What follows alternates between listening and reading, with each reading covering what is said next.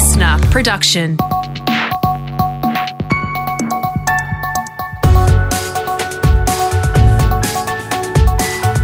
Your morning agenda with Natasha Belling.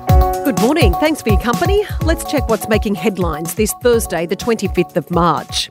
The wet weather emergency that has devastated many parts of New South Wales and Queensland has now turned deadly, with 2 people killed in rising floodwaters. The body of a 25-year-old man was found in a car in a creek in Glenorrhea in Sydney's northwest. It's believed he was trying to cross a flooded road on his way to his first day of a new job when he got into trouble. He called emergency services and was reportedly on the line for more than 40 minutes before losing contact. Meantime, in a separate tragedy in Queensland, the body of a 38-year-old man has been found in a submerged car on the Gold Coast hinterland. The father went missing on Monday. Here's Mitch Gray from Gold Coast Police. The loss of a loved one in these circumstances and just not knowing for the last 4 days where they are, it's out of character. You know, that's going to be painful, and I wouldn't wish that upon anyone.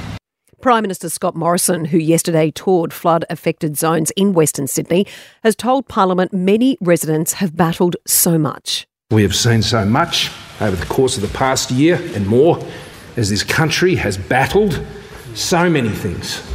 Floods, fires, viruses, drought, and now these floods again. While the rain has stopped in many parts of New South Wales and Queensland, the danger is far from over, with evacuation orders still in place for Moree in the state's northwest and parts of the mid-north coast. The weather system is now moving into Victoria, with more heavy rain on the way.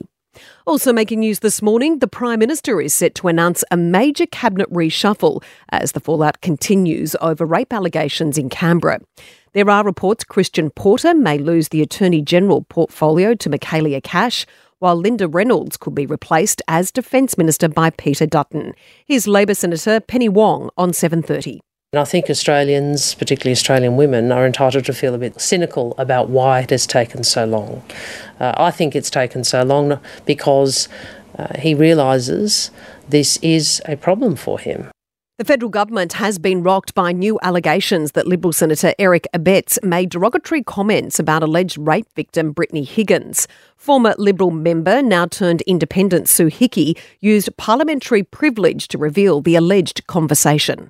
As for that Higgins girl, anybody who is so disgustingly drunk, who would sleep with anybody, could have slept with one of our spies and put the security of our nation at risk. Mr Abetz has strongly denied the allegations. Meantime, it comes as New South Wales Nationals MP Michael Johnson has denied allegations he raped a female sex worker in 2019. Labor MP Trish Doyle told State Parliament she was contacted by the woman 18 months ago, alleging she'd been assaulted by someone in the Blue Mountains west of Sydney. Here's Trish Doyle. His power and his privileged position as a civic leader make that fear, anger and hurt all the worse. In a statement, Mr Johnson says he is devastated by these allegations and he is innocent. He has stepped aside from his parliamentary position while police investigations continue. And music superstars Ed Sheeran and Kylie Minogue have headlined a stellar turnout at the State Memorial Service for Australian music icon Michael Gudinski. The 68-year-old passed away in his sleep earlier this month. Kylie and Ed sharing the stage for a special rendition of Locomotion. Everybody's doing a brand new dance now. Up there! Come on, baby, do the locomotion. I know you get to like it if you give it a chance now. Come on, baby, do the locomotion. My little baby sister, you look to see. It's easier than learning your ABC song. Come on, do the locomotion. And we'll have more details on the memorial service shortly from our reporter in Melbourne.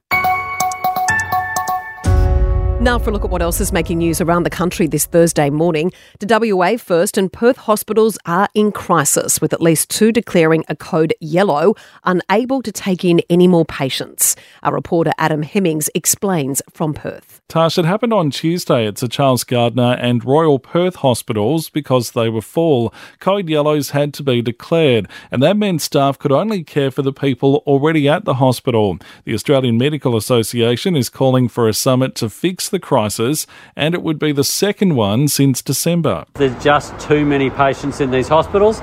They're not fit for purpose. The system is not big enough. That's the AMA's WA President, Dr. Andrew Miller. Part of the issue is the system is playing catch-up from when elective procedures were stopped because of COVID. It's also dealing with many mental health patients in emergency departments. Health Department boss David Russell-Weiss says extra beds are being organised to help emergency departments cope with huge demand. This has to have multiple prongs to it. It is not just one approach with beds. To Queensland now, a contentious bill has passed in Parliament which will see adoption for children in state care routinely and genuinely considered. But some organisations are concerned the legislation may lead to forced adoption of Aboriginal and Torres Strait Islander children. Our reporter David Shiraz explains from Brisbane. Good morning, Tash. The legislation was introduced in response to a coroner's recommendation following the death of 21-month-old toddler Mason Jet Lee. Under the bill, children in long-term care would have their cases reviewed after 2 years, with adoption to be considered if they can't be cared for by their parents, extended family or another suitable person. But numerous organisations have expressed alarm over the amendments, including Aboriginal and Torres Strait Islander services, with concerns it will lead to situations of forced adoption. The Queensland Government acknowledged in Parliament adoption was a very sensitive issue and says it would be a last resort for those children. To New South Wales now, and life is almost back to normal with more COVID restrictions easing across the state from Monday. Dancing is back and so are packed weddings. Our reporter Siobhan Caulfield has the latest from Sydney. Well, it's hard to imagine life without COVID rules, but Tash, from next week, most of them will be eased. From Monday, you can dance and sing wherever you like with nightclubs reopening and house parties can get bigger, while there'll also be no caps on weddings or funerals and full capacity crowds will return to sporting venues. Masks will no longer be mandatory on public transport, but they are still strongly recommended.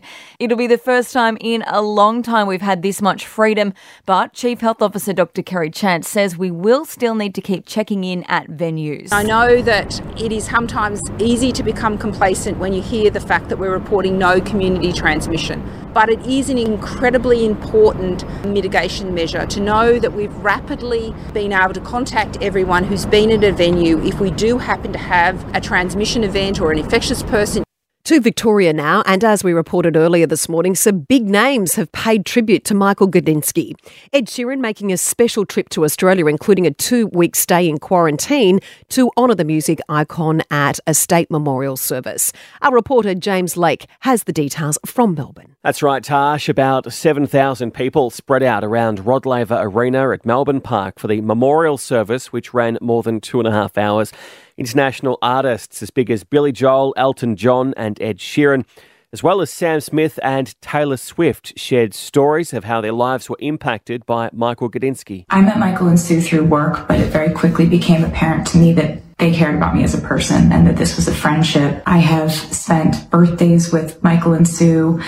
They've opened up their home to me. We've had so many incredible memories over the years, and I will never forget. That was a message from Taylor Swift last night. They were joined by Aussie icons as big as Jimmy Barnes, Kylie Minogue and Paul Kelly, and younger artists like Missy Higgins and Amy Shark. I feel really lucky that I got to meet him, know him and work with him, such an iconic figure.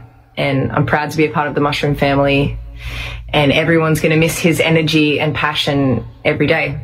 Michael's legacy will also live on at the Arias, with the award for Best Breakthrough Artist being renamed in his honour.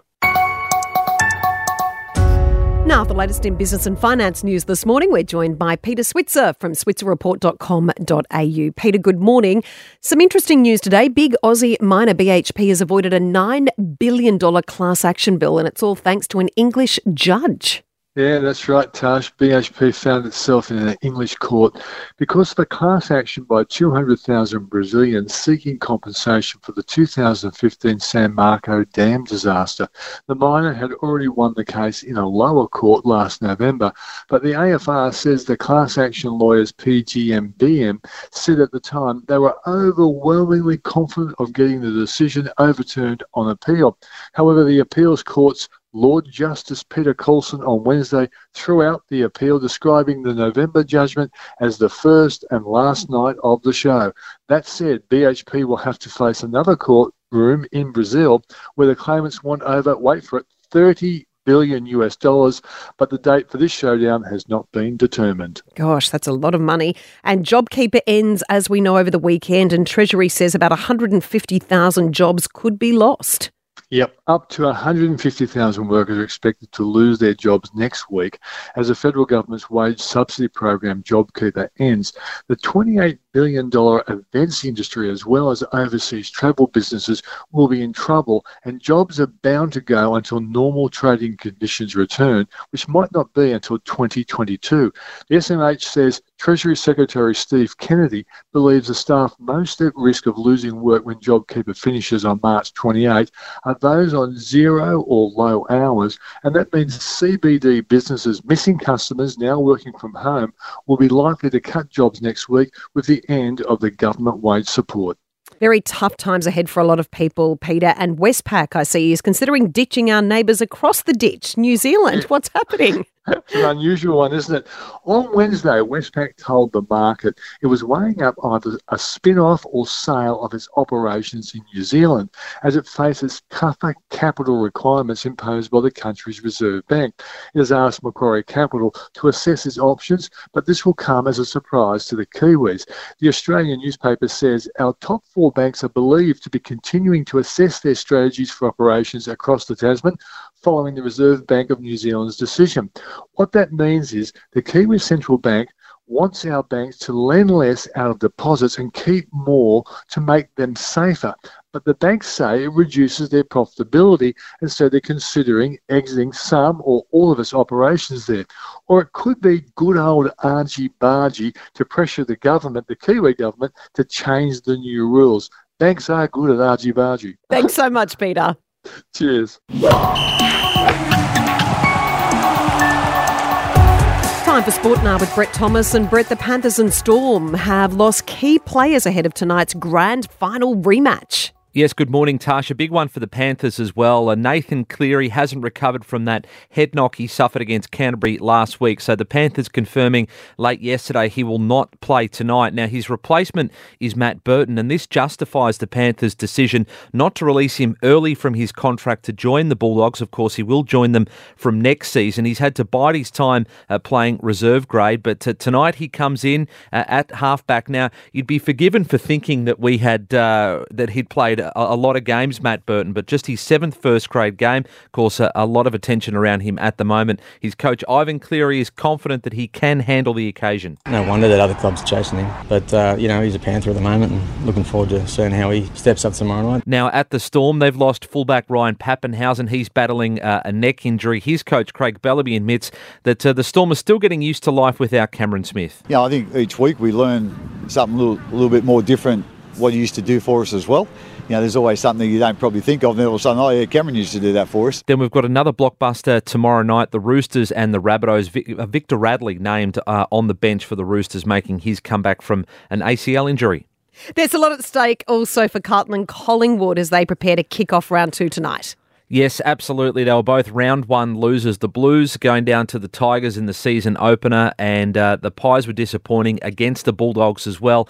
Dale Thomas played for both clubs, the only player to play more than 100 games for both the Blues and the Magpies. We know that they've been bitter rivals going back, basically a century. He has previewed tonight's game for us. He says it will be a long road back to make the finals after a loss tonight. If one of these teams is going to go 0-2, no team has won the flag from 0-2, and only 5 of 58 teams have played finals since 2010 after going 0-2. It's only round 2, but this is a big game. Just on selection, the Blues have included their new recruit, Zach Williams, will play his first game in Blues colours tonight. Jack Martin returns from a calf issue. Eddie Betts won't play. Again, they've opted not to take a risk with him. He hasn't played a lot of footy, just 6 quarters across practice games and the pre-season as well in the VFL. He has been named an emergency, so potentially could be a medical sub. For the Magpies, they welcome back their star midfielder Steele Sidebottom, and they've named Callum Brown as well. So a big game tonight at the MCG. And Brett, the curtain has come down on the colourful and controversial career of Anthony Mundine.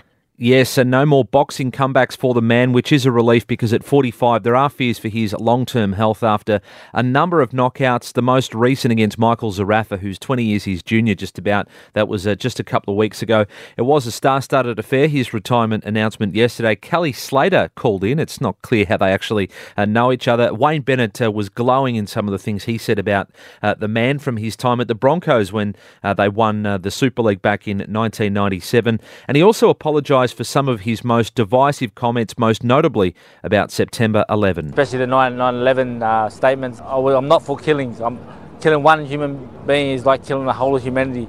And obviously that's a moment he would like to have back and probably affected his boxing career. He struggled to get fights in the United States after he made those comments, but made a lot of money back home. He's actually in the top 15 earners of all time in boxing history. That's everyone who's ever boxed. So Ali, Frazier, Tyson, these sort of guys, he earned a lot of money and was elite in both sports. And he was such a great football player. When you go back and look at him in his heyday, he was an extraordinary NRL player. Yeah, and kind of retired there at the peak of his powers, and it was a big risk. A lot of, footballers probably fancy themselves as boxers, but he was actually pretty good at it as well, and you think how good he might have been if he had have concentrated on that for his entire professional life. And then, as you said, as a rugby league player, he was elite, played State of Origin, and as we said, won a Super League with the Broncos. So he was an elite sports person, whether you liked his opinions or not. Brett, thanks so much. Thanks, Tash. Checking the weather details around the country now for this Thursday morning, and as we reported earlier, the rain is set to clear from many parts of the country today and it's heading down towards Melbourne. Brisbane, sunny, 31. Sydney, possible shower today, 28 degrees. Melbourne, shower or two, 21. 21 degrees also on the way for Canberra today with showers. The showers should ease in Hobart today, 21. 21 degrees also for Adelaide and partly cloudy, sunny and 26 for Perth and showers with a storm likely and a top of 32 for Darwin. And some interesting new trends have emerged from lockdown with a new survey showing just how many people have changed their habits while working from home. The YouGov survey of more than 2,000 people shows 1/3 have worn pyjamas during online meetings and 1 in 10 didn't put pants on at all. The survey participants say they hope to achieve more of a balance between working from home and the office, with almost 50% of those surveyed saying their ideal way of working would be going into the office between 1 and 3 days per week, with the rest done from home. All about a balance, and that's all you need to know to start your day with your morning agenda in your podcast feed from 6:30 a.m. every weekday morning. You can also catch the latest episode in a whole new world of audio by downloading the new Listener app for free. I'm Natasha Belling. Thanks so much for your company. Have a great day, and we'll see you tomorrow.